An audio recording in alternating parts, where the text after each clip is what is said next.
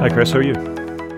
Yes, good evening, Rod. On this very soggy day, here we are. I think I always talk about the weather. We do talk about the weather, but it has been particularly soggy today, I gotta say. Walking into work this morning, it was torrential. I have to walk from my shed to my house, which isn't that far, but far enough, and it was wet every time I got a coffee. And I was like, I need to have like an umbrella for my coffee cup. A tiny little espresso one. Maybe there's an idea there. I'm not sure how much you would catch on. It's quite a first world problem. It is a first world problem, particularly if we're going to have less and less water in the future. I think you might need one to keep the dust off and not the water. Well, that doesn't sound good, does it? Yeah, I know. Maybe we shouldn't be complaining so much about the rain. Yeah, there is that. There is that. Should we get on with the show? Let's dive in. So I think the first thing's on you. Just very briefly. So I spoke last week. I borrowed an iPad Pro M2 2022 edition from work. I've sent it back because I couldn't really bother to set it up and fully commit, and I hadn't really noticed any difference. And then actually 2 days ago, MKBHD released his review of it, which is quite late for him because normally he's quite timely. And he basically said the same thing. I don't know if you've seen the video, but it's fantastic. It's him twice, one on one side of a couch with the old iPad, the M1, and on the other side of the couch with the other iPad. And he's talking to himself, in essence, comparing the two models. It's really well done video, but he managed to stretch it out for 9 minutes, which I thought was impressive because there's not a lot of content. If he hadn't have had that idea of having the twins, in essence, comparing iPads, I'm not sure he'd have done any video. So it was a good video. The iPad's not worth getting if you've got an M1 iPad. It possibly is worth getting if you've got a slightly older iPad and you're pushing it. Yeah, it just sounds like a very incremental upgrade, which in some ways, if they hadn't redesigned the M2 Mac, that would have been the case for it as well. You know, they put it in a new box, but the chip actually wasn't all that much better, was it? A couple of percent maybe, so... I think that's fair. You're right. The major thing with the Air was the new chassis. And I guess he gets 24 gig of RAM now. That was the only other minor upgrade. Yeah, which is going to be less of an issue on the iPad unless they release some sort of studio-based one that is much bigger. You don't get the extra RAM on the iPad. So no point getting it. So there we go. Another stunning review from us in the same way that the iPhone 15 wasn't worth getting. iPhone 14 wasn't worth getting. The M2 iPad Pro isn't worth getting either. Come for the jokes, stay for the honesty. Absolutely. You know, we calls them as we sees them. Quite. Okay, what's your piece of follow-up? So I promised last week that as I was going away again that I would try all four, because you'd said when you tried all four when you were away in the summer that it was complaining that you weren't in the UK, therefore you couldn't watch. I tried it in Amsterdam airport and then again in a couple of other situations actually, so I definitely tried it. When I launched the app on just the Wi-Fi in the airport, it did say, you're not in the UK, you can't stream stuff. But when I clicked on the downloaded tab, it let me play. And then again, later on, it would just let me play anything I downloaded. So no problems with it at all, other than the warning up front. So maybe they've changed it since you went away, or I'm not sure what happened there. But certainly downloaded things I could play. Stream stuff I wasn't happy about. Well, maybe I just read the warning and quit the app and should have probably persevered. I think that's probably on me. You just jump into conclusions there. Yeah, quite possibly. Sound like a user to be irrational. No, I want the thing I expect to see now, and if I don't, this is a problem. Yeah, it's an odd error though, isn't it? You should say you can't stream while you're bored, but you can watch downloaded content.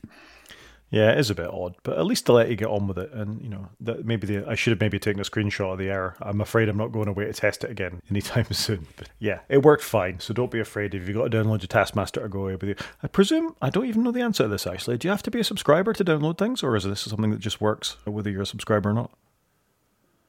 I think it just works, but I assume you get baked in adverts, maybe? Downloads the adverts as well? I'd have thought so, because obviously that's how they make the money, isn't it? Revenue is through adverts on all four. I was just putting on the World Cup for my son on ITV, and I had to sit through loads of adverts to get to the World Cup. And I was like, come on, just put it on now. Because I watched one earlier on BBC, and this one's on the ITV, and I'd forgotten. Oh, yeah, of course. You've got to get your fill of adverts in. Yeah, I mean, it's interesting, the World Cup and advertising, and we're in danger of going down a rat hole immediately. But did you see the controversy around the alcohol sponsorship at the World Cup? I think the whole thing's controversial, isn't it?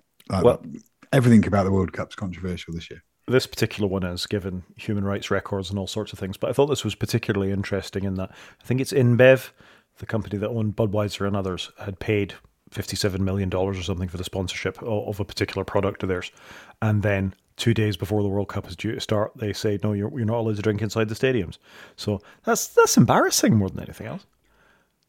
How did it get that far? How did that happen? I have no idea. I mean, I understand why a Muslim country would not want alcoholic advertising or consumption of alcoholic beverages in a public place. I completely understand that. You know, That's the law of the land. That's the way they do things. Fine.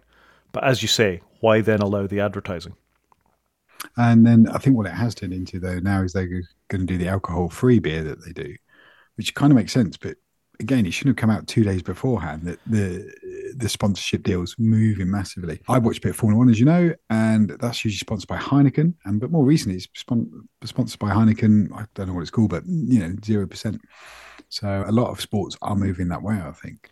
But it just seems a shocking omission to get that far through the process. And you're literally at the bit where, you're just, dusting the chairs or whatever it is and doing the last clean before the first game. And they're like, oh yeah, we're not going to do alcohol. And it's like, whoa. I don't know. I did see a thing about the fan zone not being ready, but there still being sort of diggers and unfinished things for the fan zone just a couple of days before it. Wow. I'm not surprised. I mean, we've all been on the inside of Smithers opening and it's all a bit last minute.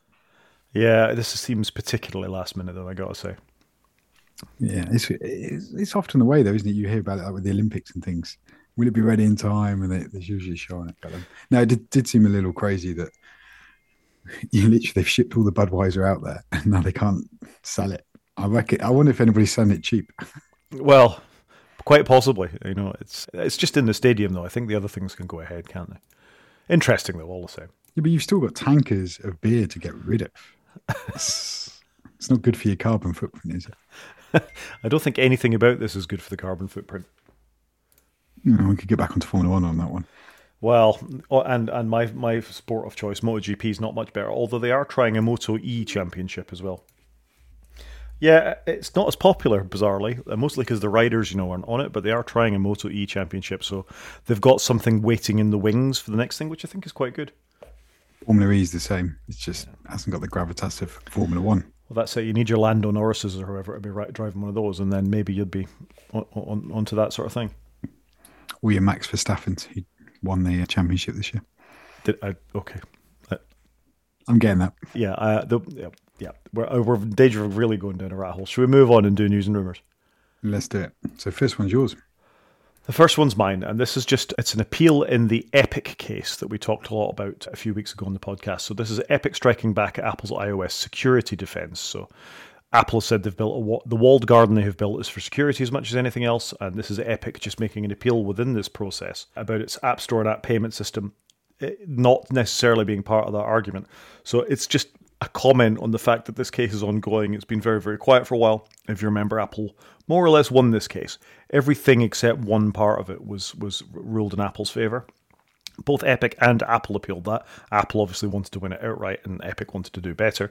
But this is just another addition to the appeal that the iOS walled garden is just an excuse to rake in profits. And giving everything we were talking about last week, it's possible I've got a bit more sympathy for Epic's take on this than I had previously. So it's a lot of arcane legal discussions and things like that within the difference. But Apple pointing at security as the difference, and then the Mac App Store being equivalent of all sort, having all manner of things within it that are scammy and not necessarily secure, and the fact you keep getting security problems and things, it's just a convenient excuse for a legal argument. So it's not the longest article in the world, but it's just a read through to sort of bring yourself up to date on where the case is. Yeah, I must confess I'd forgotten about this. I know you like the legal cases. This one's just going to keep going, isn't it? Yeah, I mean, you got to think even if there's a ruling, there'll probably be an appeal. But I don't know enough about the American legal system to say there'll be multiple appeals within this. But as we've seen with the Microsoft case with Activision that's been going on for the merger, even if it's settled in one country, it doesn't mean it's settled in all of them. So this is it's a global issue. It's not just an American one. And I have to think if Apple lose, then they're going to appeal somewhere else, or vice versa. So it is interesting. Or they open it up in different sections of the world because of different localized laws. Yeah, I mean, I think that's, in the long term, that's probably what's going to happen, isn't it? That Apple will be forced, and so will Google. It won't just be Apple, as we were talking about last week with the various EU rulings that are coming along. They're going to have to open up to other cases, and things like Epic and things like Origin and, like you've said before, Steam, I think will have to be made available within the App Store at a reasonable level.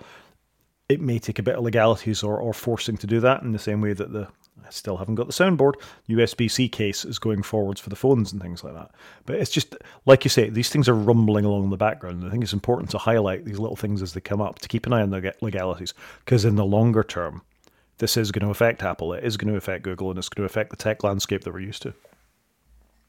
Yeah, this could be massive. Anyway, that's the article. I think it's worth a little read. It's Ars Technica, who are normally quite good at reporting this kind of stuff. More technical bent generally than legal bent, which is some of the things, and certainly not an Apple bias in any way. So worth a read. Nice to go to Ars Technica, actually. I haven't been there for a while. It's a good website. It's high quality journalism generally, and they're not perfect, but I quite like pulling the odd story from them. No, it's a good shout. Good. Next story I found, but I thought would be one that you'd be most interested in, really, given your interest in Matter plugs and things at the moment. So it's an article from 9to5Mac. Meros has debuted one of the first Matter smart plugs that's actually available for purchase. You can go and buy one of these things now. Certainly in the American market. I don't know if they've made the UK equivalent yet, but I quite like Meros. I've got to say, the garage door opener that I've talked about a few times is a Meros thing. It's already HomeKit compatible. It was compatible with the other apps, device manufacturers as well, that we're not going to say the Hey Dingus app stores. So I just thought this was an interesting development that they're one of the first to market. Yeah, I'm super interested to try them. So I've got some Eve home plugs. They're not the thread ones. Really want to try these because they look a lot smaller than the ones I've got. But I'm just waiting for them to come to the UK, and then I'll order some. I was hoping Matter stuff would be there for Black Friday, but it seems a bit of an odd release. It's very staggered. Some things are getting firmware updated, some things aren't. But I'm definitely in the market. I'd love to try one of these and see, is it a lot more reliable and quicker than the non-Matter stuff? That's the question I want to answer. Is it any better than the non-Matter stuff? Yeah, you would hope it would be, I don't know, faster or something. I mean, as you scroll through this article and you get the list of brands that have signed up to the Matter sort of alliance, and the ones that I pick out are, Casa, which I've used before for Christmas tree lights, Eve is on there, Meros, as we've talked about, Amazon, SmartThings, TP-Link, Yale, so locks and things like that, Philips Hue. It's pretty much all the things that you'd want to see as part of the, the improvement to smart home brands. And if it can make it easier, more reliable to mix and match your Apple HomePod with your TP-Link plug or your Schneider, Schneider make electricity type things, don't they? Distribution boards and stuff. So presumably they're in this as well. So it's encouraging to see. And for these to come to market, 2 plugs will be $50, which in my head is comparable to what I was paying for these things, about 25 quid before for a plug. Yeah, no, I don't think that's too bad. I think the money's okay. Like you say, it's great to see everybody doing it. Before I was buying all HomeKit stuff anyway. No, I'm really keen. I kind of want to fast forward a year, I guess, and come to next year's Black Friday when hopefully the standard's out there a bit more. Everybody's adopted it and we can see what's what. I just want to know, is it better than the HomeKit stuff? Or is it the same? I mean, this will be the thing. I mean, how reliable do you find your HomeKit stuff now? Fairly reliable. It's probably just slightly less reliable when you ask Siri to do it for you. But if you push the button, it's generally really good. So like I've got my heater on it. I see Residio is on there. They do my thermostat, and that's been pretty good. I don't get why I can't do the hot water though. I don't think that's been put into HomeKit or the Home app. But you can do the heating, but not the hot water bit, which is a bit annoying because if you want to boost it, you've got to go into the app. Whereas I just want everything in the Home app. I like the dream, and I want to get there a bit quicker. I think that kind of depends on your boiler. Have you not got a combi boiler? No, I haven't got a combi boiler, but the bit of hardware I installed to do the heating via the Home app works, and it's the same bit of hardware, but the hot water doesn't come up in the Home app.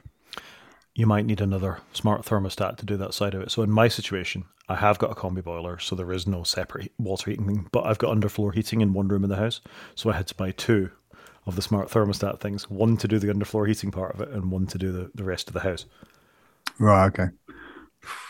I'll worry about this. I'm going to wait for Matter just to get a little bit further along, I think. I'm sure some are better than others, but this was one of the things that really upset me about the Google Nest products, actually, is that, am I saying that? It was Nest thermostat, yeah. They were extremely expensive when I bought them, and they broke very, very quickly, relatively speaking in these things. I'd say I maybe got 3.5 years out of them. What was I don't know, £300, £400 purchase for each of them at the start. As part of the work that was being done on the house, it was kind of absorbed in the cost of that. But I wouldn't spend that much money on a smart thermostat again, particularly, and I don't know if your one does this, the algorithmic learning of when you're in and out of the house and all the rest of it means nothing. And actually, I've gone back to a timer thing just with the ability to control it in my app since anyway. I don't use any of the cleverness. I just use it. So it turns on every morning for 10 minutes to warm up the hot water, and it's same in the evening. And then we just manually turn it on and off when we want it. Don't do anything clever. Yeah, which is, they tend to be quite expensive gizmos for that. So it is a thought that there's no point in going for the most expensive thing in the market if they just generally don't work. And just as an aside, I don't think it bodes very well for a lot of this machine learning type stuff, because that's quite a predictable thing. Most families and people have a routine. They come and they go. if you can't learn like a routine for something like that, excluding holidays and, strange things that happen, but most people are up at a certain time, out at a certain time, different on the weekends. It's a relatively predictable thing. So that's your experience was rubbish. My experience was rubbish. It's interesting. I bought it more for those occasions when you're driving home. And it's like, oh, let's pop the heat on. So when we get in the door, it's just taking the edge off it. Yeah. Yeah, it's interesting. It's good to see they're coming to market. It's a shame there's no UK ones yet for you to try, but we'll watch the space and we can comment on its reliability then. I think we're 6 months, a year out, especially with supply constraints. So I reckon a year from now, Black Friday will be a lot more interesting for smart home. Fair enough. Let's see where we are. Good. Moving on. This is another follow-up on last week's. I wouldn't call it a rant. I'd call it a sort of two slightly disappointed blokes talking about being deeply disillusioned in one part of Apple. And this is just to say a little story from 9to5Mac that iOS privacy concerns deepen as Apple promises on analytics anonymity appear to be false. And most of the article is what we talked about last week. But at the bottom is, so the security researcher we talked about last week was Misk, where he demonstrated the assurance of anonymity is false by capturing the data sent to Apple and comparing to that used to identify an iCloud user. So exactly what we talked about last week, opting out of analytics, yet still having your personalized data sent with the UDID for the device and everything. And 9to5Mac have just gone on to say, never ascribe to malice what can be accurately explained by incompetence. And that would normally be my take on this as well, that this wouldn't be deliberate. This is just, it's been left out in the code somewhere. But it's been ongoing for quite a while. We've had a lot of versions of this over a long period of time. And I just think they might have been caught out. And the fact they haven't said anything just makes me even more suspicious about what's going on. The lack of words speaks volumes, I think is what you're trying to say. I would agree. I think it's been there a long time and they haven't dealt with it. They've been caught and it just looks a bit bad, doesn't it, when you're always pretending you've got the moral high ground. Yeah, so I think we're still as sad and disappointed as we were last week. I haven't got much more to say about it. I think we're spent last week. Other than to say, if there were alternatives in some ways, I probably would be considering them in some way, shape, manner, or form. But there aren't. I still trust them slightly more than Google, but my worry is that amount of trust is vanishing rapidly. Yeah, I'd agree with that. It's slowly eroding. I think I'm too knee deep in this world to get out of this world right now. Well, this is the walled garden, isn't it? At what point does the walled garden become the walled prison? That's a fair point. I guess I'm in that zone. Yeah, well, I think we watch this space and see how we get on. Anyway, I think we said enough about that last week. Moving on. Do you want to talk about Tesla again for a minute? Yeah, so I saw this. I didn't look a huge amount at it, but I see Apple Music may be coming to Tesla, was what I saw. Yeah, so this is exactly right. It's apparently in testing in some developers' vehicles or people who work for Tesla. There's now an Apple Music icon on the Tesla, within the Tesla touchscreen in the cars. This is fine. This is not unprecedented for the way that Tesla's worked up to now. Spotify was an app. Tidal was an app. It wasn't a podcast, but there's been a couple of other sort of apps of that nature within it. It'd be no hassle for them to build an Apple Music app, even if it was just a layer to the website would be something. So that's fine. The way it works in Tesla at the moment, however, though, is you pay, when you buy the vehicle, you get a year's free connectivity with it. And what that connectivity means is you get live traffic on the map, you get a free subscription to Spotify for the year, and you can stream Disney, Netflix, YouTube, all the video apps that are built into the car. So you get a little bit of value add.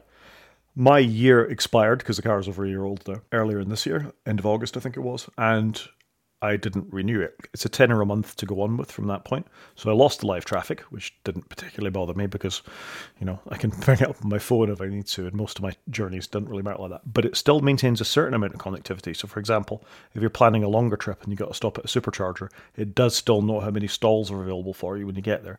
So it's not the end of the world if it goes away. And you can pair it to your phone if you want to. So my question with this is, if I'm not paying the monthly fee to have the car connectivity, will Apple Music work without it? I don't know. Well, there's that. And who builds the app? Did Apple build the app? They must do, surely. Or is Tesla building it using the Apple Music API? Tesla builds it using the Spotify API in that sense, because it's integrated into the car's entertainment system and it tells you what's coming up next and all that kind of stuff. It integrates your playlist with it. So there is an integration with the cars. It's not just Apple Music as we know and love it from our phones and computers, in the same way that the PlayStation ones are. I presume Sony and Apple collaborated in some way, shape, manner, or form to come with that, and Tesla would have to do the same. I don't know what to say. The connectivity thing's interesting. Could it connect through your phone? I don't know. If you set up Wi-Fi, you can use it as a hotspot. Yeah, you can do that. Right, okay. Because I just get in my car and just use CarPlay for everything. Yeah. Does the Tesla do Android Auto? No. Oh, so you've got to use Tesla's stuff. Well, I gotta say I haven't found it that much of a problem because I just Bluetooth the car. Podcasts and Overcast and things like that just work because it streams through Bluetooth.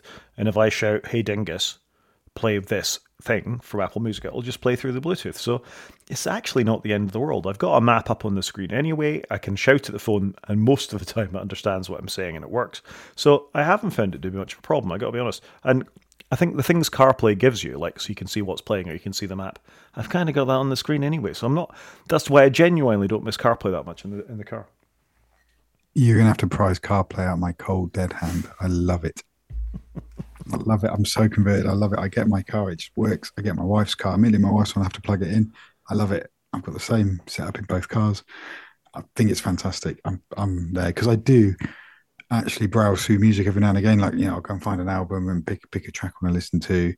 Or I will use Siri occasionally if the kids want to play something. Love it. I'm just converted on it. I think it's fantastic. I mean, I will say, don't get me wrong, there is the odd annoyance about this. So I decided I was going to listen to an Audible book when I was coming back. Where was I coming back? I was driving back from Cardiff Airport after I'd landed in the week. And I shouted, "Hey Dingus, play the book I'm listening to on Audible." And it went, "You're going to have to unlock your phone to do that." Now, why? Why do I need to unlock my phone? Just play the thing. I don't know. So that's just Siri being stupid again. But it's almost like they're deliberately withholding, making you use something like CarPlay to do that. But that's bad in a way too, because you're looking you're looking down at the screen, you're tapping a thing.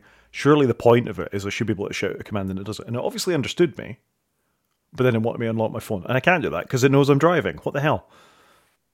I love CarPlay. I don't know what to say. I mean, it's not perfect, but it's so good. I was a bit gutted I didn't get a bit of an update this year. But obviously that's coming next year because they announced it. It didn't look like BMW was in the cool club anymore. But it is fantastic. I've used it. I had it on my previous car. Neither of my current cars has it. Sorry, none of the 3 cars I have access to has it, is what I should say. I vaguely miss it. I only have 2 cars and they both have it. And whatever car I buy next will have it. Well, that's your make or break when you're buying a car. Does it have CarPlay? Yes, no. Yeah, pretty much. Fair enough. Moving on, another Tesla story, and after we briefly talked about the recall last week on the power steering pumps failing, this is another recall from Tesla vehicles, 321,000 vehicles this time, which potentially affects mine in the Model 3 and the Model Y as well, and this is a tail light software issue. So I think, keeping in line with what we were talking about last week, I think they need a little more software testing. Very fast and break things, isn't that the saying?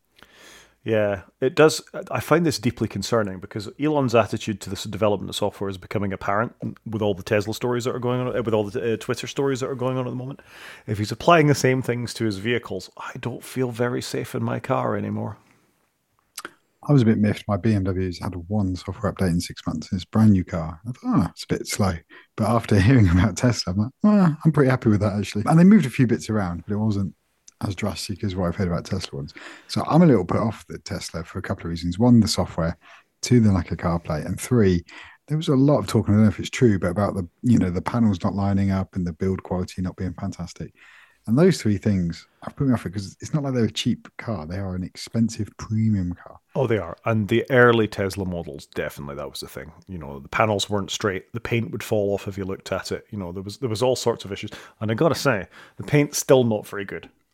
Right, okay. There isn't the same care applied to it as there is. Now, this is talk about quality. When they started producing them in China rather than just in California, and I think they've since left California because Elon Musk fell out with somebody. They're now in Texas. The Chinese ones are much better.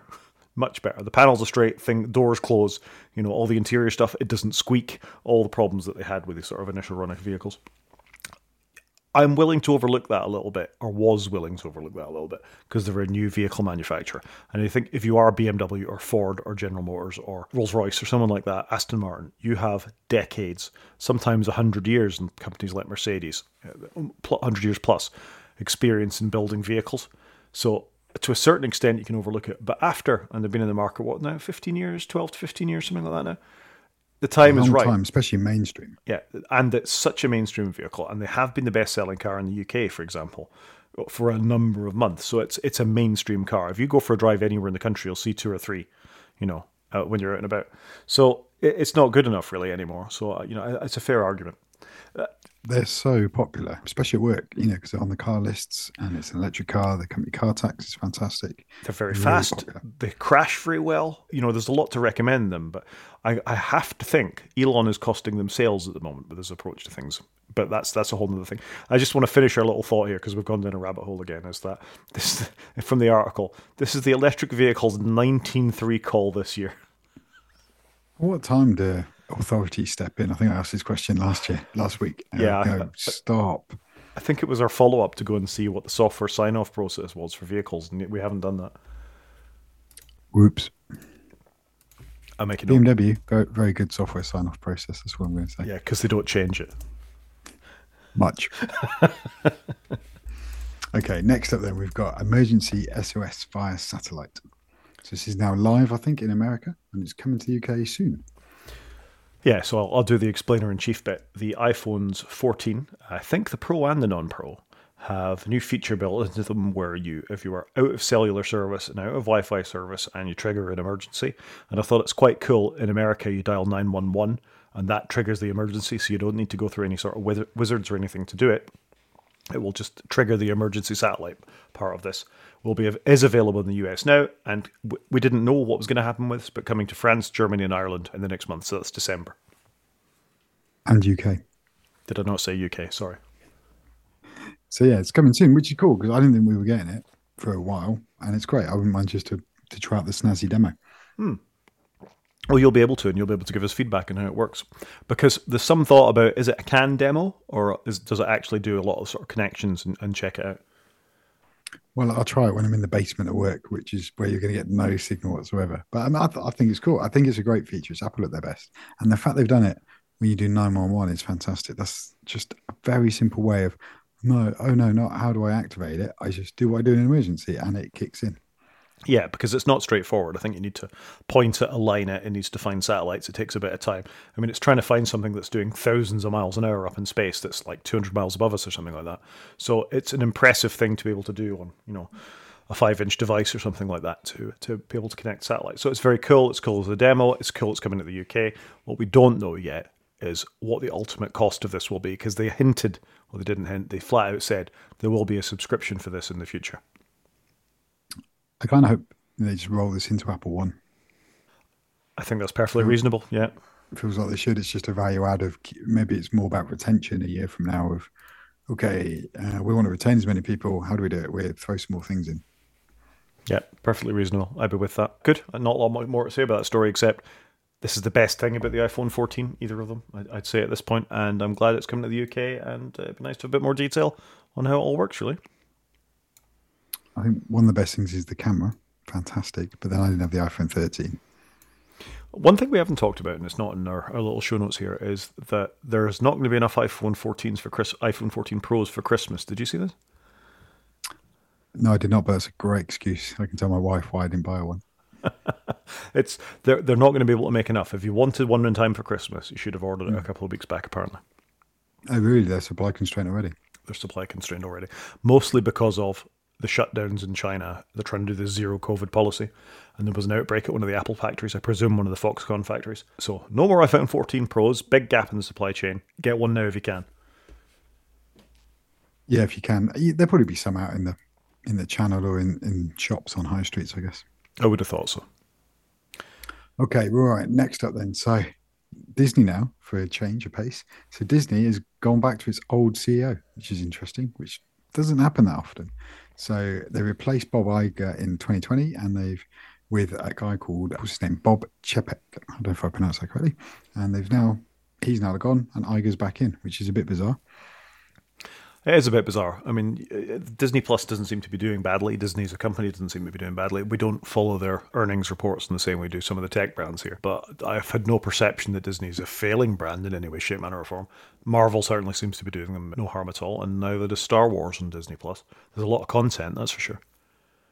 I think there is a lot of content. I think Disney Plus will succeed if they just keep it going, keep throwing content. Like my children have become addicted to The Simpsons, which is interesting. So they're going to Disney Plus a lot for that, which is great. But it notes in here that both its parks and media divisions failed to reach analyst estimates. And if you don't reach the analyst estimates, that's normally a slippery slope, isn't it? The parks you can understand. During COVID and the rest of it, there's going to be a disinclination of people to be sitting on roller coasters next to each other or wearing a mask while you fly around on some roller coaster. It's probably not the most appealing thing.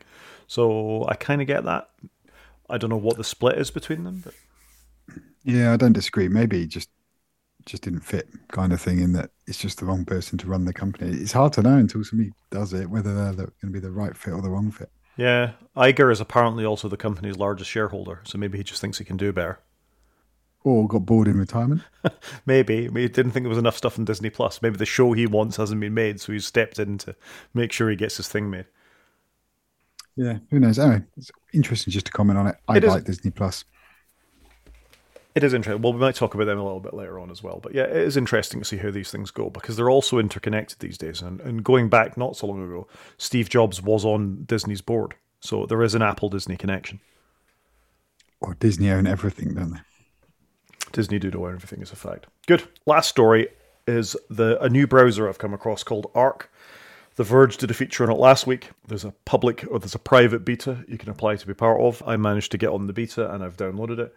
It's a Chrome-based browser. Have a read of the article. It's quite interesting. They're trying to do something a little bit different with the browser. At the end of the day, it's still a browser, but they're sort of trying to integrate tabs are on the left-hand side, for example.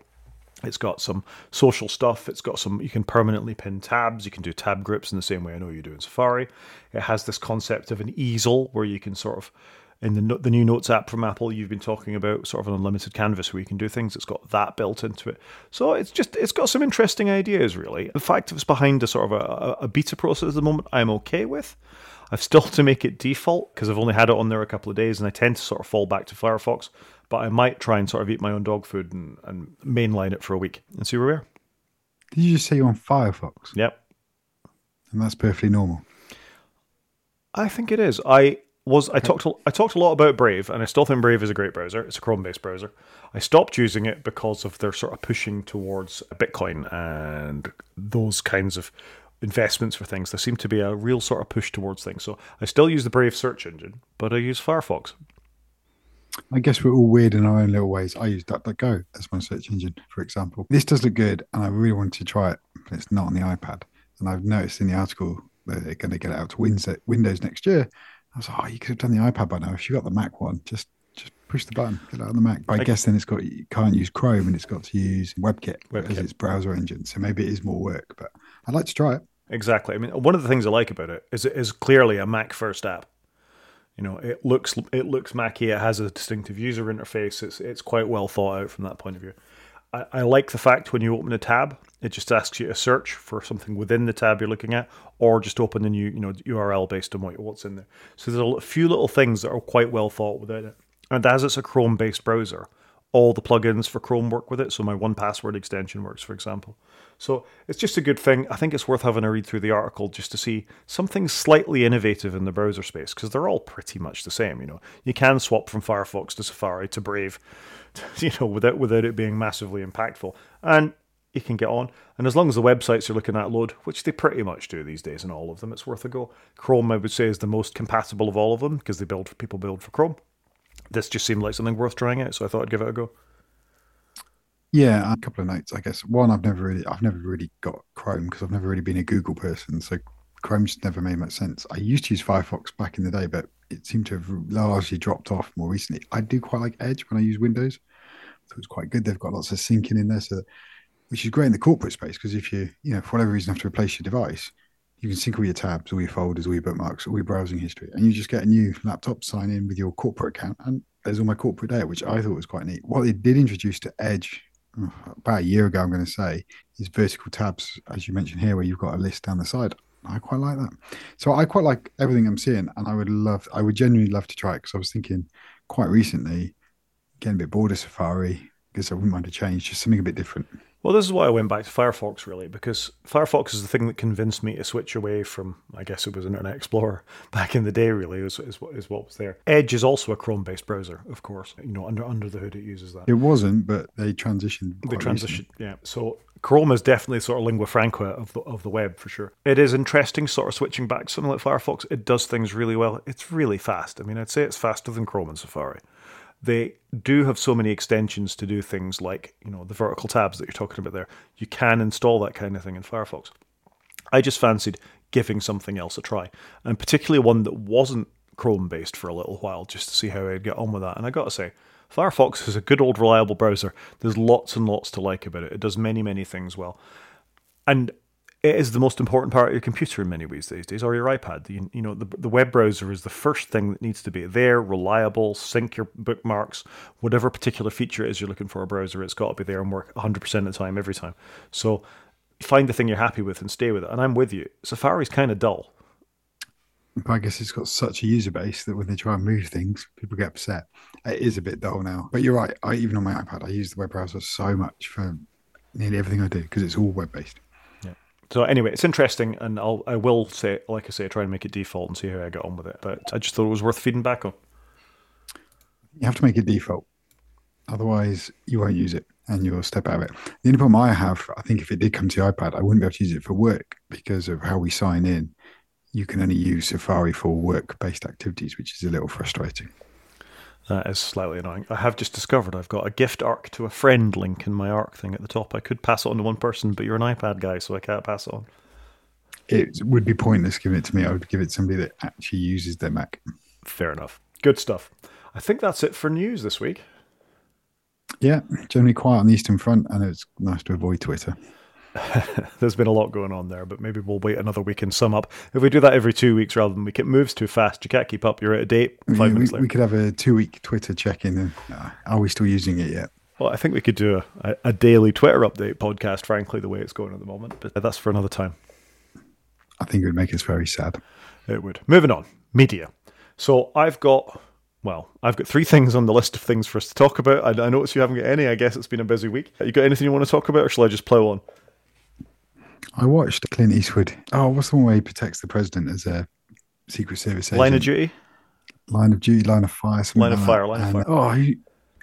John Malkovich. John Malkovich, thank you. I did watch that recently, but it's quite old and retro. But in HD or 4K, it looked pretty good, actually. It aged all right. But I don't know why. I just fancy watching something a bit different. So I did watch that recently. Fair enough. It's a good film. I don't really remember it. I've had a bit of a tear this week. I also watched Enemy of the State, Gene Hackman and Will Smith. Wow, you have gone old school. Stood up reasonably well. Will Smith. I didn't mind it in that because it just reminded me of late 90s films. He didn't slap anyone, no?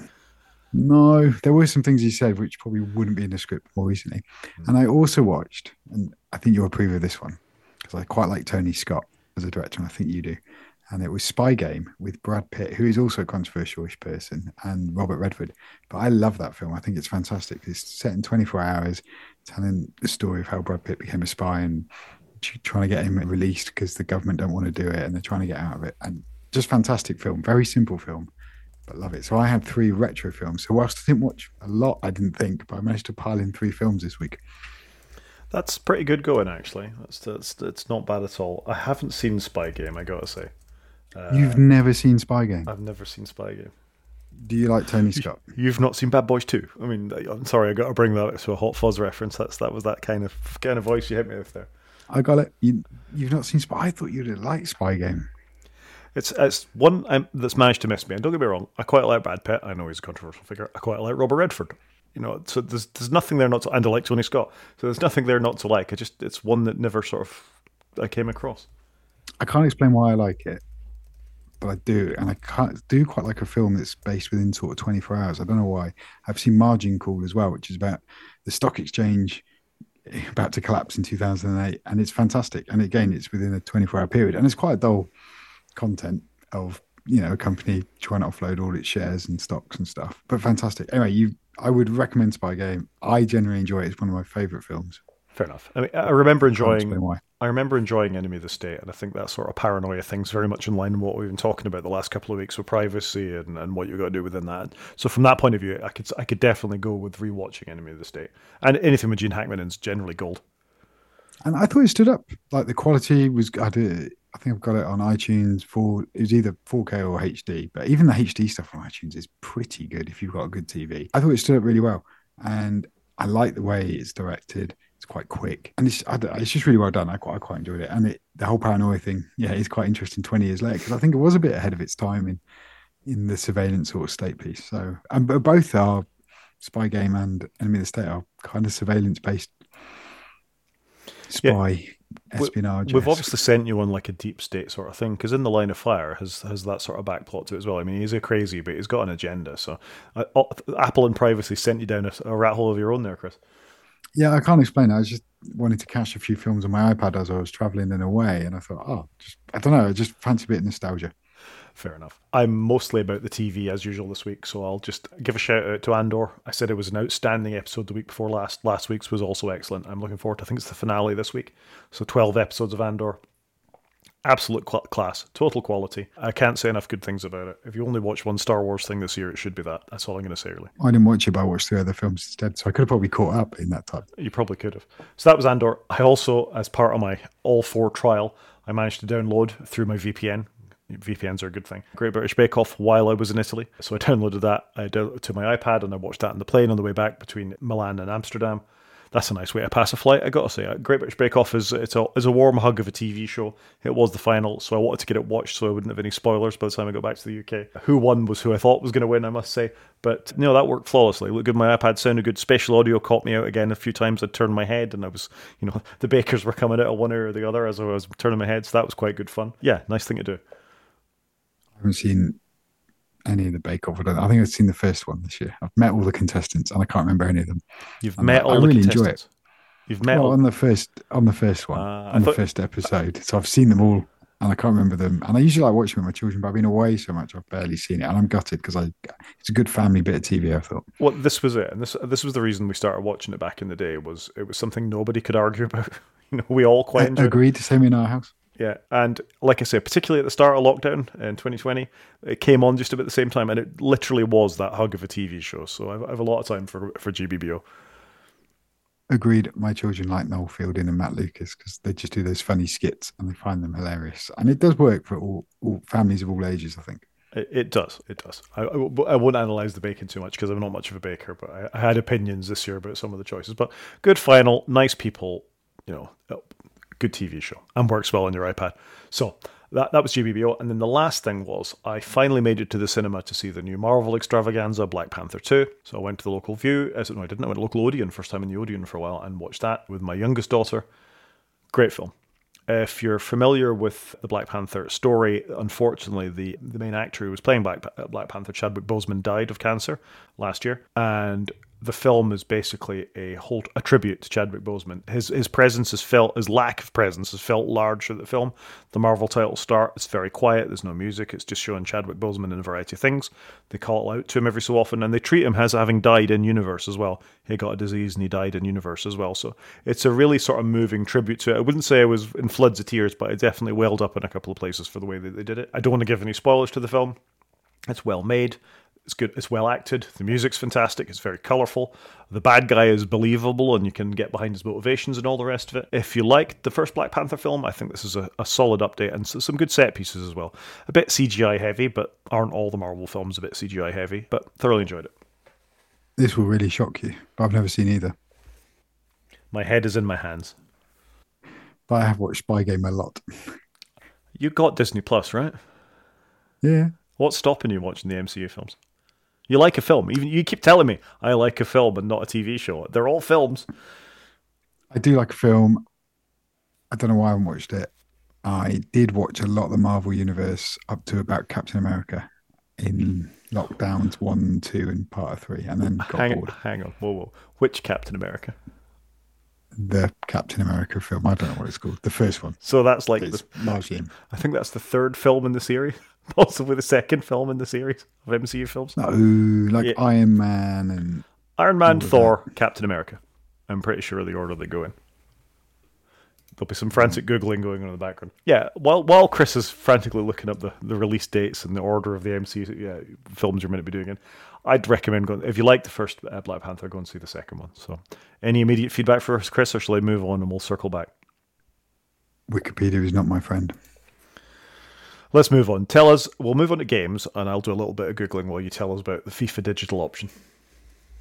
Oh, FIFA Digital, nice and simple, in that we said I was trying to find FIFA digitally, and I have found it with a controller for £70 in the UK, which is not bad because the controller is normally 50-60 and FIFA is normally 50-60. So it feels quite a good price, and it does come with a digital code. So that was all. It's kind of follow up slash games. Fair enough. That's a good bit of follow up. So immediate follow up to you. You're slightly right and you're slightly wrong. Iron Man, The Incredible Hulk, Iron Man 2, Thor, Captain America: The First Avenger. So it's the fifth one. No, I swear I watched way more than that. Iron Man 2008, Incredible Hulk 2008, Iron Man 2 April 2010, Thor April 2011, Captain America: The First Avenger July 2011. Are you sure it was the first one and not the second one or the third one? It must have been Captain America: The Winter Soldier. Right, so that's the second one. I tried Guardians of the Galaxy, couldn't get into it. We're getting dragged back into media. You're very wrong. Guardians of the Galaxy is tremendous. I just couldn't get into it. I don't know. Just I can't explain it. It didn't click. Fair enough. Anyway, thank you for sharing about the FIFA digital option with us. I'm glad that you found it for that price after the tribbles and tribulations you had with it last week. I've got two things to talk about this week briefly. One is I'm always on about Slay the Spire. There is a competitor to Slay the Spire, which has been available on PlayStation, PC, and Xbox for a while now. It's called Monster Train. It's like Slay the Spire over multiple levels, over 3 levels rather than just one. I just discovered it's on iOS and iPadOS, so that was a nice little find. I think it was $6.99 or $8.99 when I bought it. Money well spent, fantastic. Delighted to have something alternative to Slay the Spire when I've had all I can stand of that particular thing. It's a lot faster. It's a bit different strategy that's involved, but the basic concept's the same. You play cards against bad guys. It comes together quite well. The music is fantastic. The concept is good. So I just recommend if anybody's been triggered by my continually going on about Slay the Spire and now fancy something a bit different or in the same sort of line, Monster Train is worth a look. I've not seen it, not heard of it, not played it. But it's not threes. I'm still playing that.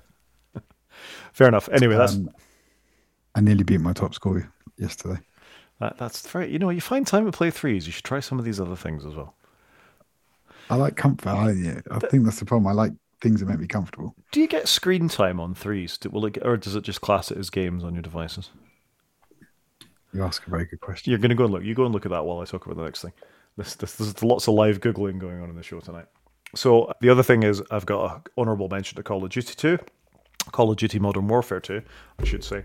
So it's been out for a couple of weeks now. I've talked about it on the show before, how I've been playing the initial release. Well, the big release is finally out now. They've released Warzone 2, which is a free download if you can find the right link to download it from. So it's a battle royale game. I played a lot of the first Warzone when it came out, and it's a lot of fun. More fun with friends, if you can find some to play with. You drop it in squads of 4, you do a thing, you try and get to it before the gas closes on you. Battle royale Fortnite is more or less the same. Apex Legends is more or less the same. This time, they've updated the graphics and all the rest of it, more or less. That concept is still the same. But alongside of it, they have released a thing called Warzone DMZ, which is sort of a raid-style game. So not your battle royale. You drop in, you got to complete missions, get money, get weapon blueprints or whatever, and get out again. Also with friends is better. I just thought that was quite interesting. They're trying something different. It's been quite well received. I think there's both AI players in it and other players. So you can play a mix of humans and AI for what's going on. A bit different and, like I say, free. So if anybody who's been thinking of trying out Call of Duty or Warzone or something like that, it's probably quite a good jumping off point. Available on PS4, PS5, Xbox and PC. How's your Googling gone?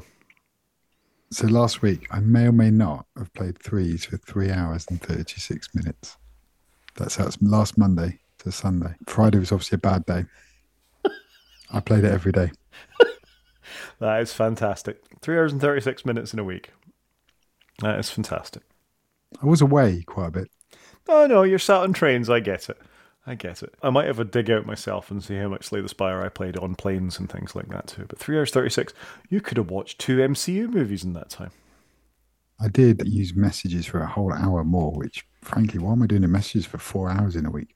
We should probably, for those that don't know, talk about screen time at some point. In fact, we might talk about it a little bit later on in this very podcast, but what the point of it is, and if it's come up on your iPhone, your iPad, or even your Mac these days, what the purpose of it is. But it's just to give you an idea how long you've been spending in apps. My work life's quite interesting.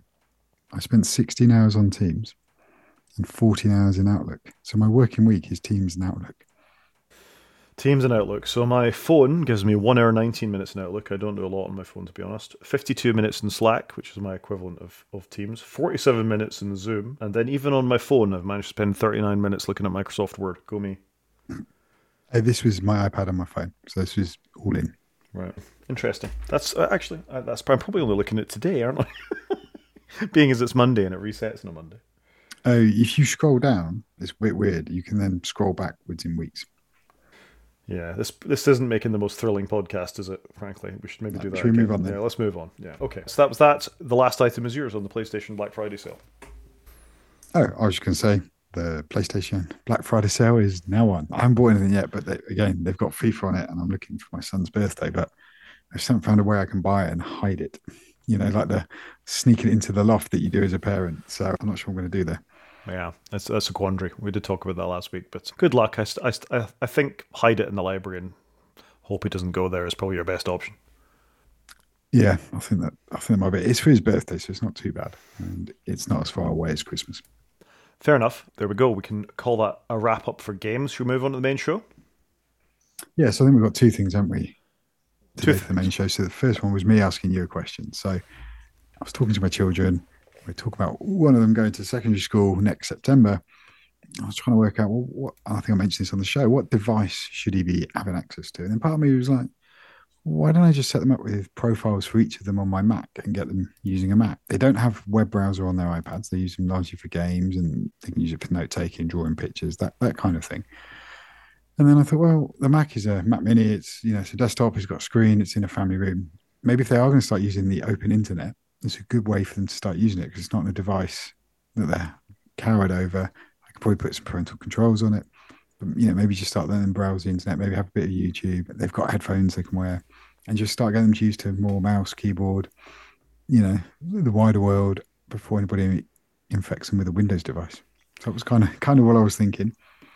And I thought, well, what should I be doing if I'm going to set this Mac up for them? Because my Aero system that I love a lot just restricts devices down to different parental settings if that's what you want to do. And I was like, well, maybe I could just, like I say, add a profile because they've already got Apple accounts or Apple IDs where they have their iPads. And I just thought maybe this could be a way of just broadening their horizons, but they could still log in as them and have their own area on it and have their own folder and just get them used to what like a normal desktop laptop computer is like.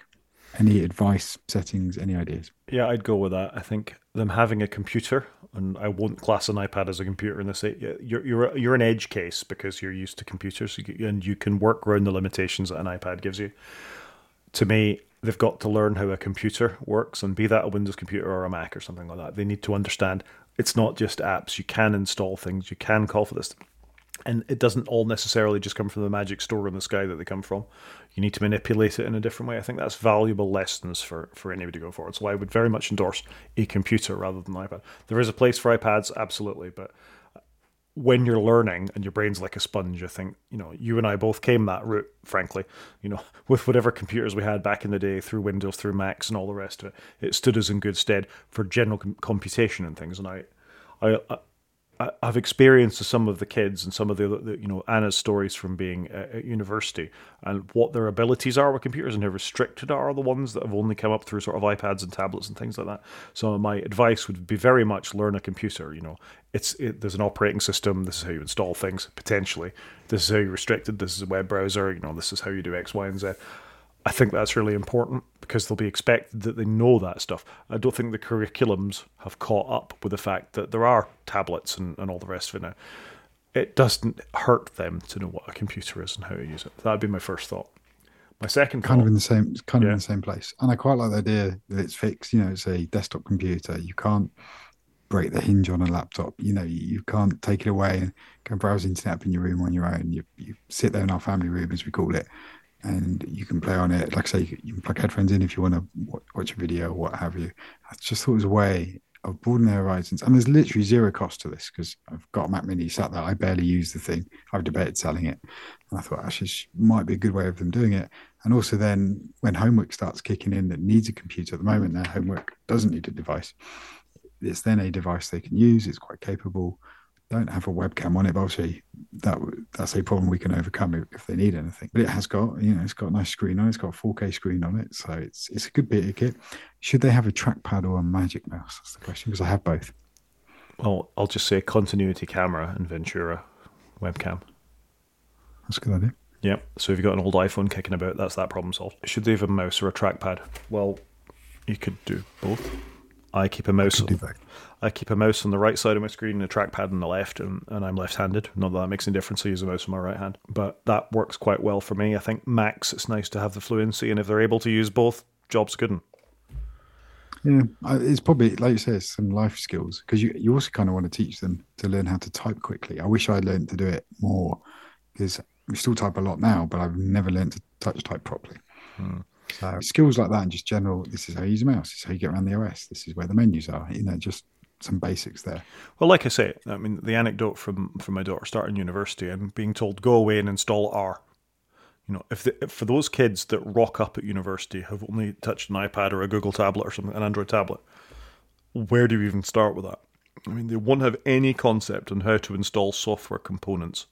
And not necessarily giving you access to a computer is going to teach you how to install software components, but at least you've got a mental model that it fits into, where I visit here, I download this, I have to get a password or get my dad to put in a password to do this for me.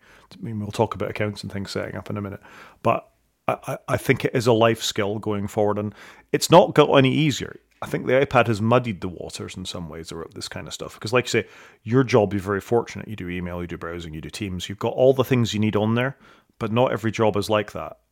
And not every approach to life is like that. It's not going to fit that model. So I think it's a healthy thing to do. I think I agree on the healthy thing, because part of me was thinking, secondary school, you probably could just get away with an iPad. But he wants to be an engineer, and he's going to want to do more with the computer or modeling or whatever it may be that he ends up doing in the future. So I think I'm there in my head. And like I say, this is zero cost. So why wouldn't we do this? And obviously we can restrict it down a little bit for them.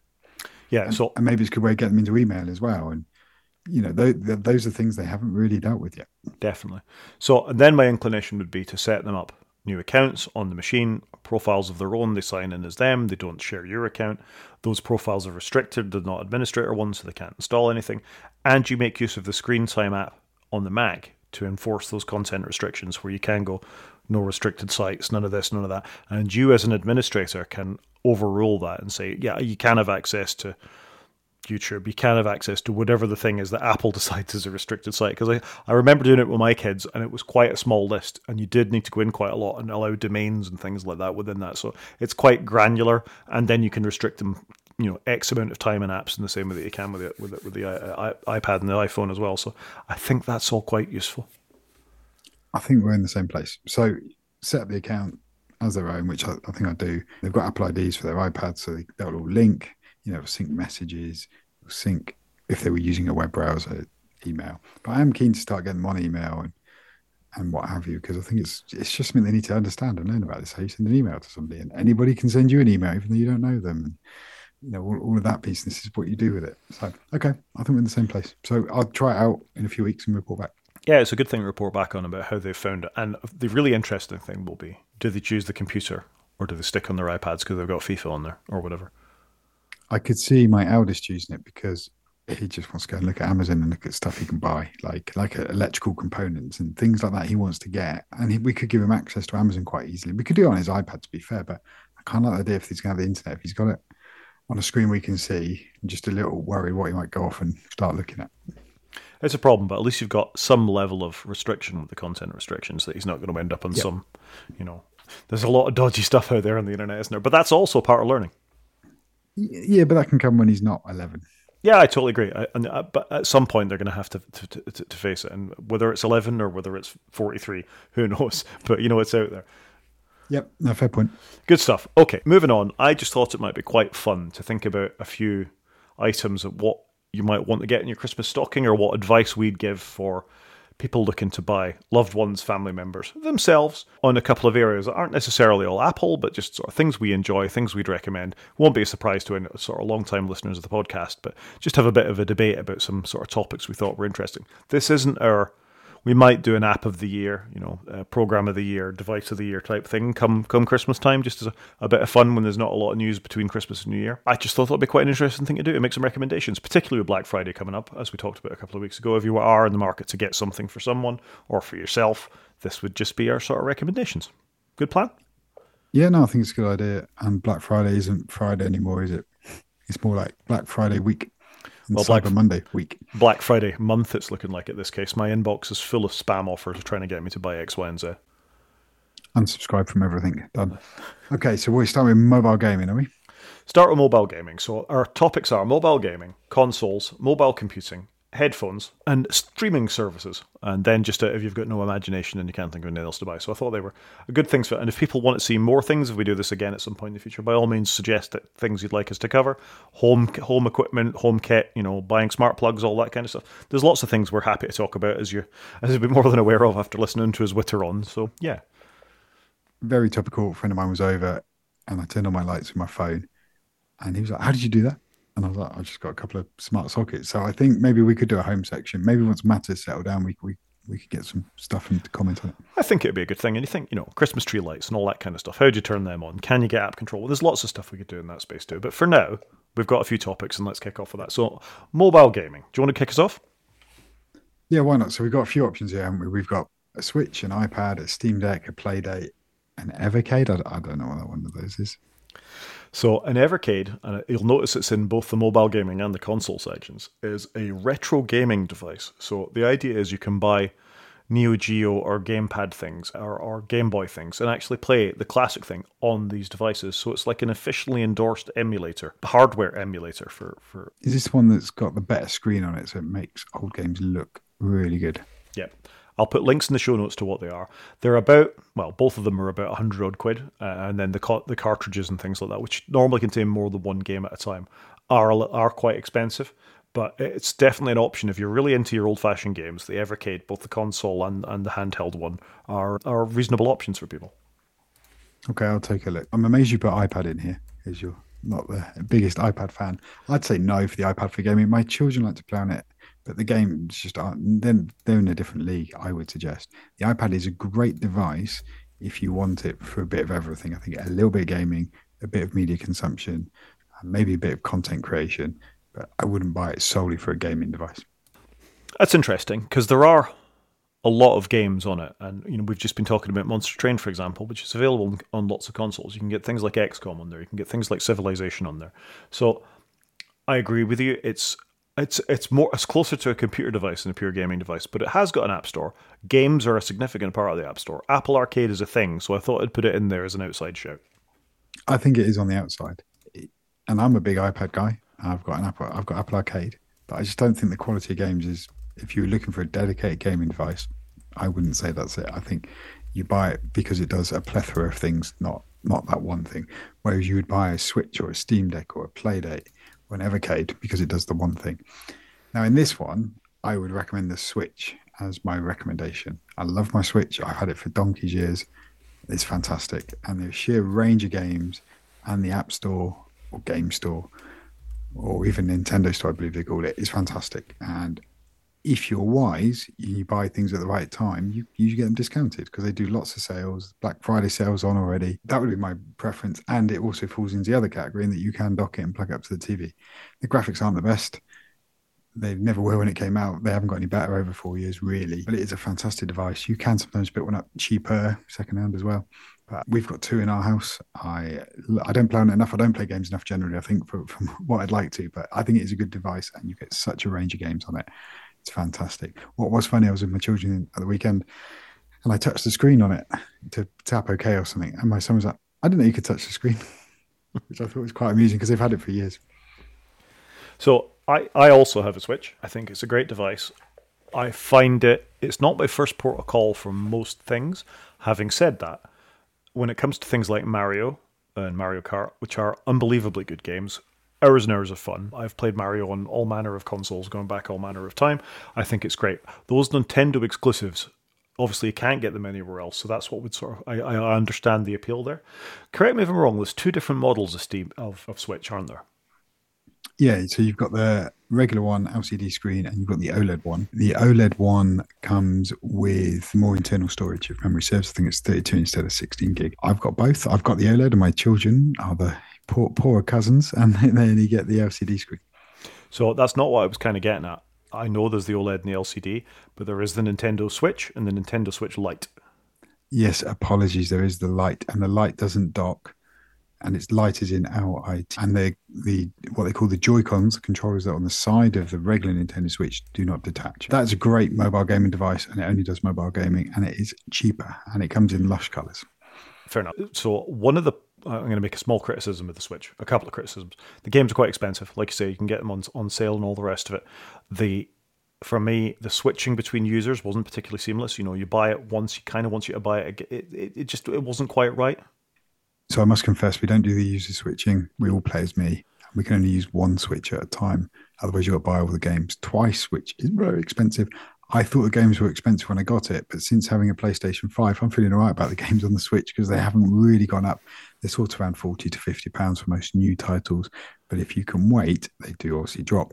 And Nintendo do a thing, I think it's about £80, and it gives you 2 vouchers to go and buy 2 top tier games, largely the Nintendo based ones. So if there are 2 things coming out that year after, I bought Splatoon 3 and Mario Strikers for £80 instead of £100. So there are some things, if you're a little bit canny, you can pick up, but Nintendo stuff, like Apple, seems to hold its value. It's fair enough. And again, I think it's a great gaming device. My other criticism I was just going to finish on, as I know that the original Switch, mine is an original Switch, an LCD one, the Joy-Cons would drift, and it was a big problem with them that you'd get, you'd think you were centered on the screen, but actually it would be continually sort of going up to the left or something like that. I don't know if they fixed that, and that would put me off the Switch Lite, because as you said, the Joy-Cons, the controllers on the side are fixed. At least with mine, I can throw away the Joy-Cons and get new ones, or I can pair it with a different controller or something like that. So the quality of the hardware slightly concerns me for it as well. Having said that, it's sat over there in a dock and has done for years, and every time I turn it on, it works. So I don't want to criticize it too much. Never had that problem, and we've got a lot of Joy-Cons. Fair enough. It's a thing. But of the two, then you'd advocate the standard Switch, not the Switch Lite. Tough one. I think it depends on budget and use case. I'm watching my son, he's been playing on it handheld quite a lot lately. I think it depends on your budget, yeah, and use case. But I've not used a Switch Lite, so I wouldn't really want to comment. Maybe what we need to do is be very explicit here. And for mobile gaming, say Switch Lite. And then for console, say Switch. Potentially. Yeah, I'd be up for that. I think the Switch Lite, they're fantastic devices. And I agree. I mean, they're a couple of £100. Are they like 250 or something? I don't actually even know. That's something I should have researched. Links in the show note to the devices from the manufacturers themselves, by the way. Again, a frantic Googling will go on while we look at the cost of a Switch Lite. I was going to say 150, but yeah, I'm usually wrong. £199. £198, £199 in a variety of colours like coral and blue and all the rest of it. And, if what you want to do is you want to play Super Mario, or you want to play some of the old classic Nintendo things as retro, or you want to play bang up-to-date Mario or Pokemon, a Switch is your only option, really. So I completely understand, and I think it's a good choice, particularly if you've got slightly younger children. That a Switch or a Switch Lite is a really sort of good move in mobile gaming. Agreed.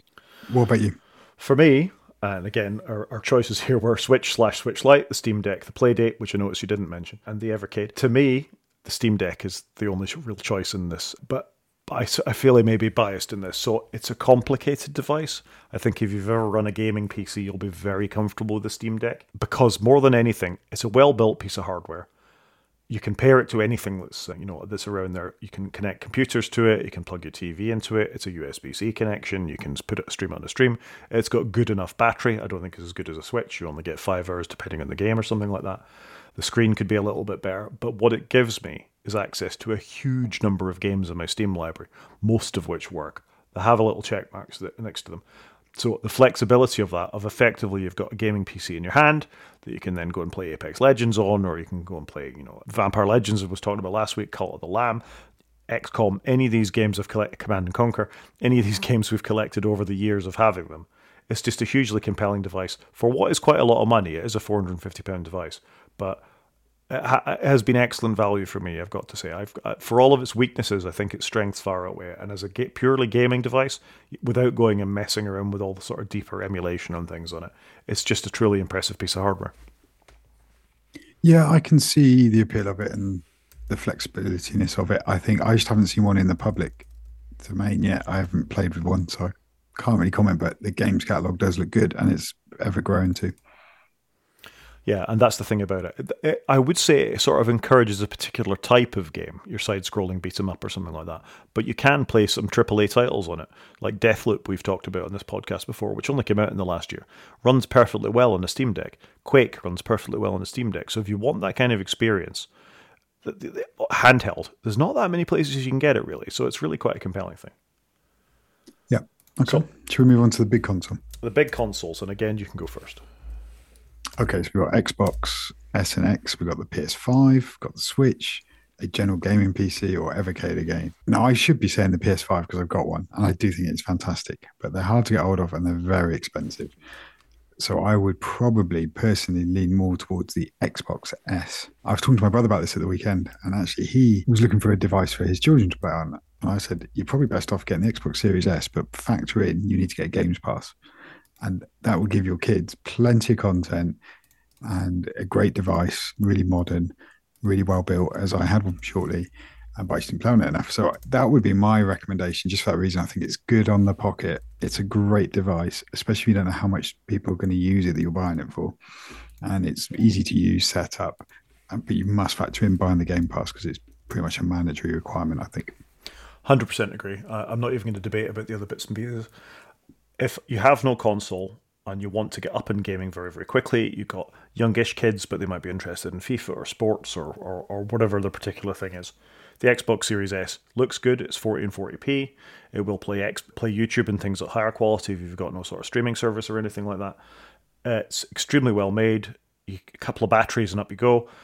You do, I 100% agree, have to factor in that the Games Pass is useless without it. It has no drive. Yes, you can buy games off the Microsoft Store individually, but why would you? Unless there's the one thing you're looking for. There's enough variety, AAA games, bang up-to-date games, and the Games Pass to be part of it. I've talked about a number of them on this show. So I think it's almost a no-brainer.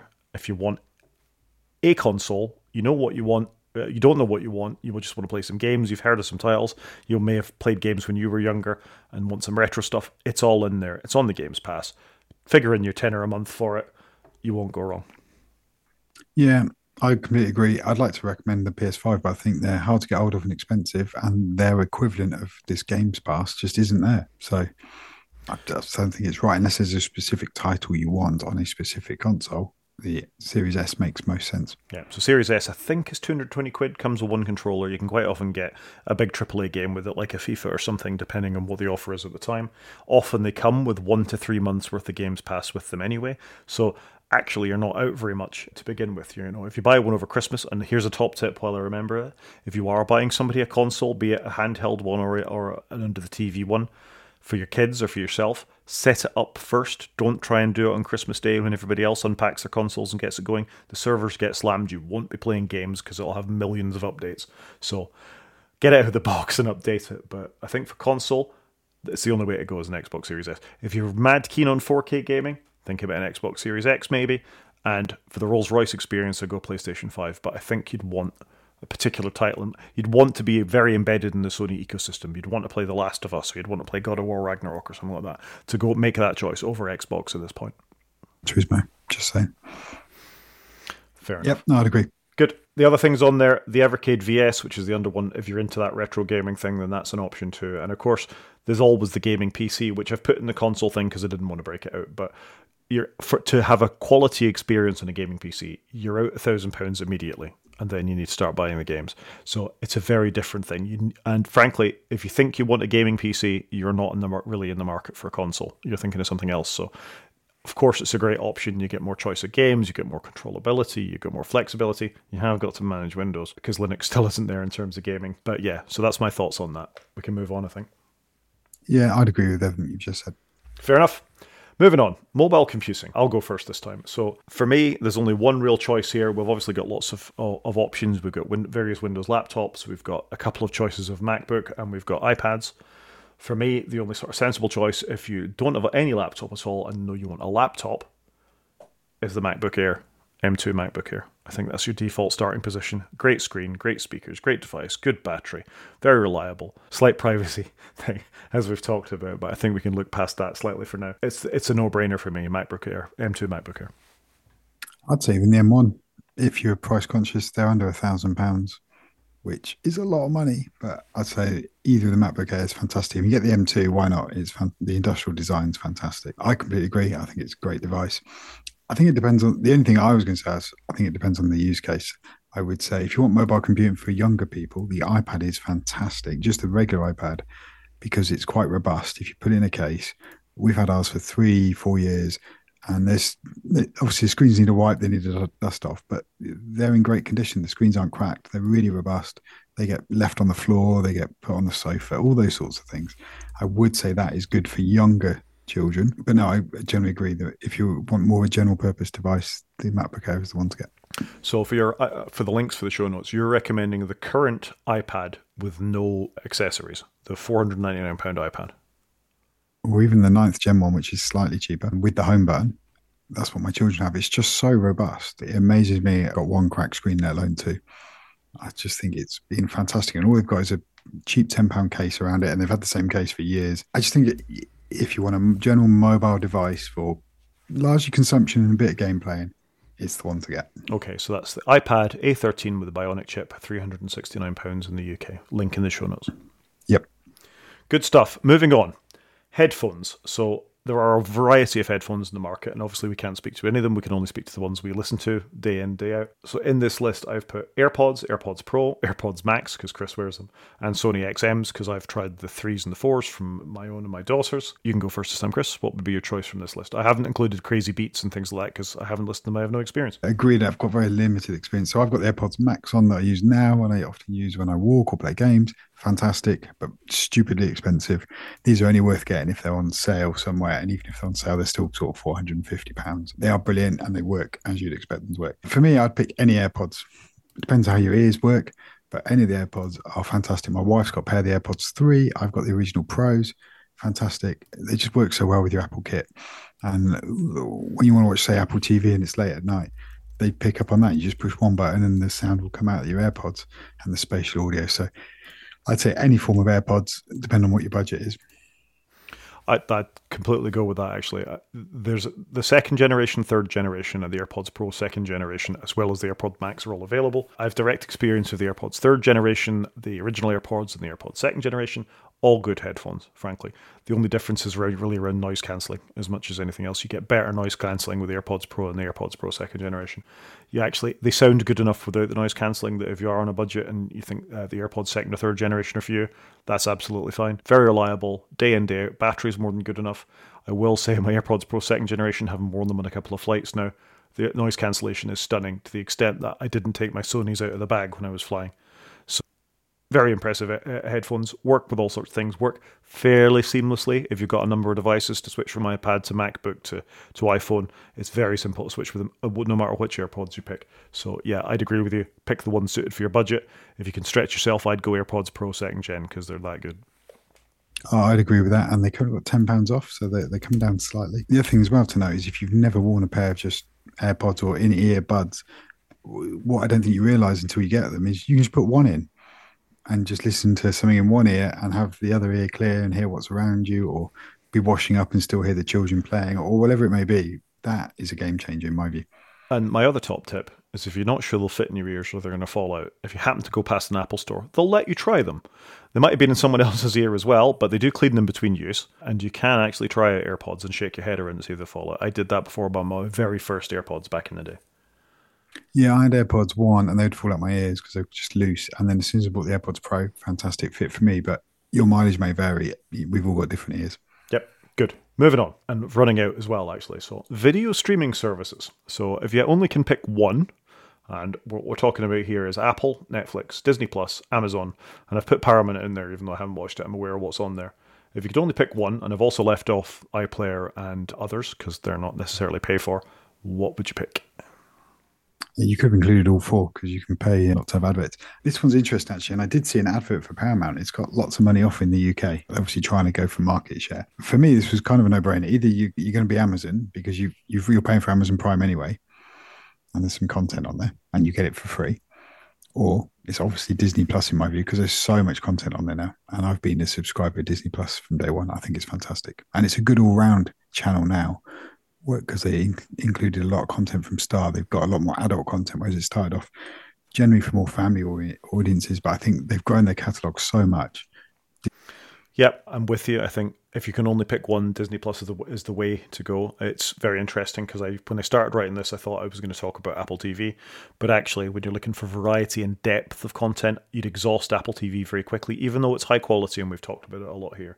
If what I wanted was a lot of content that I'd find entertaining across a range of genres, from TV to movies to adult stuff to kids stuff, Disney Plus is really the way to go, and it's still relatively cheap. I think it's $7.99 or $8.99 a month for all that content. So if I could only pick one, it would be that. I kind of discounted Amazon just because I know I get it as part of my Prime subscription, but you get the odd show that's very, very good. I'm thinking of a Bosch or something like that, or The Expanse, but it's few and far between. There's not the depth of stuff that I really want to watch on Amazon, even if I go searching for it. I'd put Amazon below almost every other streaming service on this list, actually, even though I love The Expanse.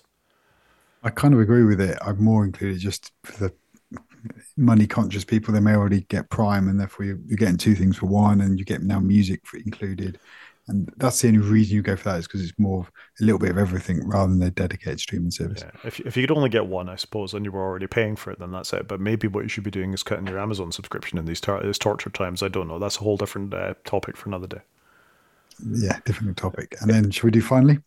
I think finally, yeah, if you've got no imagination, and we often don't have any imagination, and you're not sure, find out what the person likes to a certain extent and just get them vouchers. I mean, if they're big into the Steam store and they've got a Steam Deck, or, they've got a gaming PC, get them Steam thing. If they're huge Apple fans like we are, maybe they'd appreciate a gift card, because you can't just don't have to spend it on buying downloads from the music store or movies. You can actually spend it on the hardware as well. So it could go towards 20 quid off a pair of AirPods for somebody or something like that. That's not necessarily a bad thing. Or I think the default option, you've got the default option here, I think, Chris. Well, it's Amazon, surely. Like, if you don't know really don't know what to get something, you buy them an Amazon voucher. Even my children like an Amazon voucher because they know they will find something on there that they like. So I think Amazon's a good de facto. I used to buy Apple vouchers for myself. So you'd go into Tesco's here in the UK and they do, 10% off. So I'd buy £100 worth of Apple vouchers, put them on my account, and then it would just water down over time as I paid for any subscriptions or bought a piece of hardware. And I'd load up my account like that because you would save 10% over time. So sometimes you do get a deal on buying a voucher as well. So you can look more generous than you are. It's a fair point, and that explains why you've got such a big iTunes library of movies, I think. Potentially. Fair enough. Anyway, I hope somebody found that useful. It's quite interesting to think about, and amazing how close we are, considering how often we pick different things and we make different choices in our computing.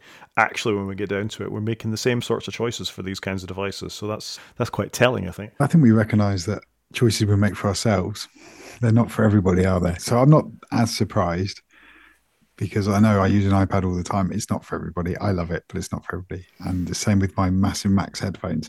They are fantastic, but you won't wear them all the time. You'd be too hot. No, exactly. And the console thing, I've been a PlayStation owner and advocate for generation after generation. But what do we pick if I'm asked? Xbox. So I'm playing Gran Turismo to death, and I would recommend the Xbox because not everybody will play that one game that's only available on that one console. Yeah, you could get Forza, you could get Dirt, you could get any of the other multiple games that are available. Anyway, we've talked about that. Moving on, because we're going a bit long and we'll wrap up. So I've got my app of the week. I'm not going to have an app of the week every week because I don't use that many of them. I'm kind of, as new ones come along, I do assess them, but I do happen to have another one this week. I'd be curious if you tried NetNewsWire, actually, Chris, that we talked about last week, or did you not pick it up? I haven't really picked it up. I was just trying to see if I could weed myself off Twitter and make just the website Feedly work. So I'm still persevering, but I definitely watered down my Twitter consumption, and I probably do need to get on and install the app and just try it. Try NetNewsWire. It'll work with Feedly. It's good to have a nice syncing app across your platforms. But my app this week is called Dropover. It's at dropoverapp.com. It's a Mac app because all my apps are Mac apps pretty much. And it's just for those moments when you find you don't have enough fingers to copy files around the file system. If you install this, what happens if you pick it up and you're looking at a Finder window and you've got a variety of things in there and you think, I want that from there, that from there, that from there. And they're either in different columns, they're in different things, and you don't know all the keyboard shortcuts, or you're just moving around. If you pick the first one up and wiggle it with your mouse, another window will pop up like a shelf. You can drop the thing you've selected or the multiple things you've selected onto the shelf, And then you can actually change views in the Finder, go to another folder, and pick up the couple of things you want from there as well. And that collects all the items you're trying to move around in the Finder into one place. You've got them there, and then you've got a number of actions. You can share them directly from within the Dropover app, or you can just copy them somewhere else, or you can find them in a place, or you can do whatever it is you want with them. It's not essential. I think if you're quite good at navigating your way around the Finder, it's not something you'd necessarily need. But I've found it quite handy from time to time when I am navigating around and I'm trying to get things from different sources in one place. Quite handy for this podcast from time to time too. So that's my little recommendation, Dropover. I think it looks quite cool. And how often do you end up in this scenario where you're trying to copy lots of bits and bobs? And I think it looks good. I'd be interested to try it. Sadly, it's not on the iPad. You don't need to move files around the iPad. Who needs a file system on the iPad? I probably don't need a file system per se. Everything's just in OneDrive in my world. But copy and pasting doesn't always work in it, which drives me around the warp twist. Fair enough. I think we can call that a show, Chris. Yeah, I think we're done. That was really good. I enjoyed that. That was good. It's nice making the recommendations and things too. Brilliant. Yeah. Yeah, no, it was good to reflect. And look, if anybody wants us to look at anything else, do drop us an email at wakefromsleep@protonmail.com or reach out on Twitter at WFS_podcast. Love to hear from anybody. Talk to you next week. Cheers, Rod.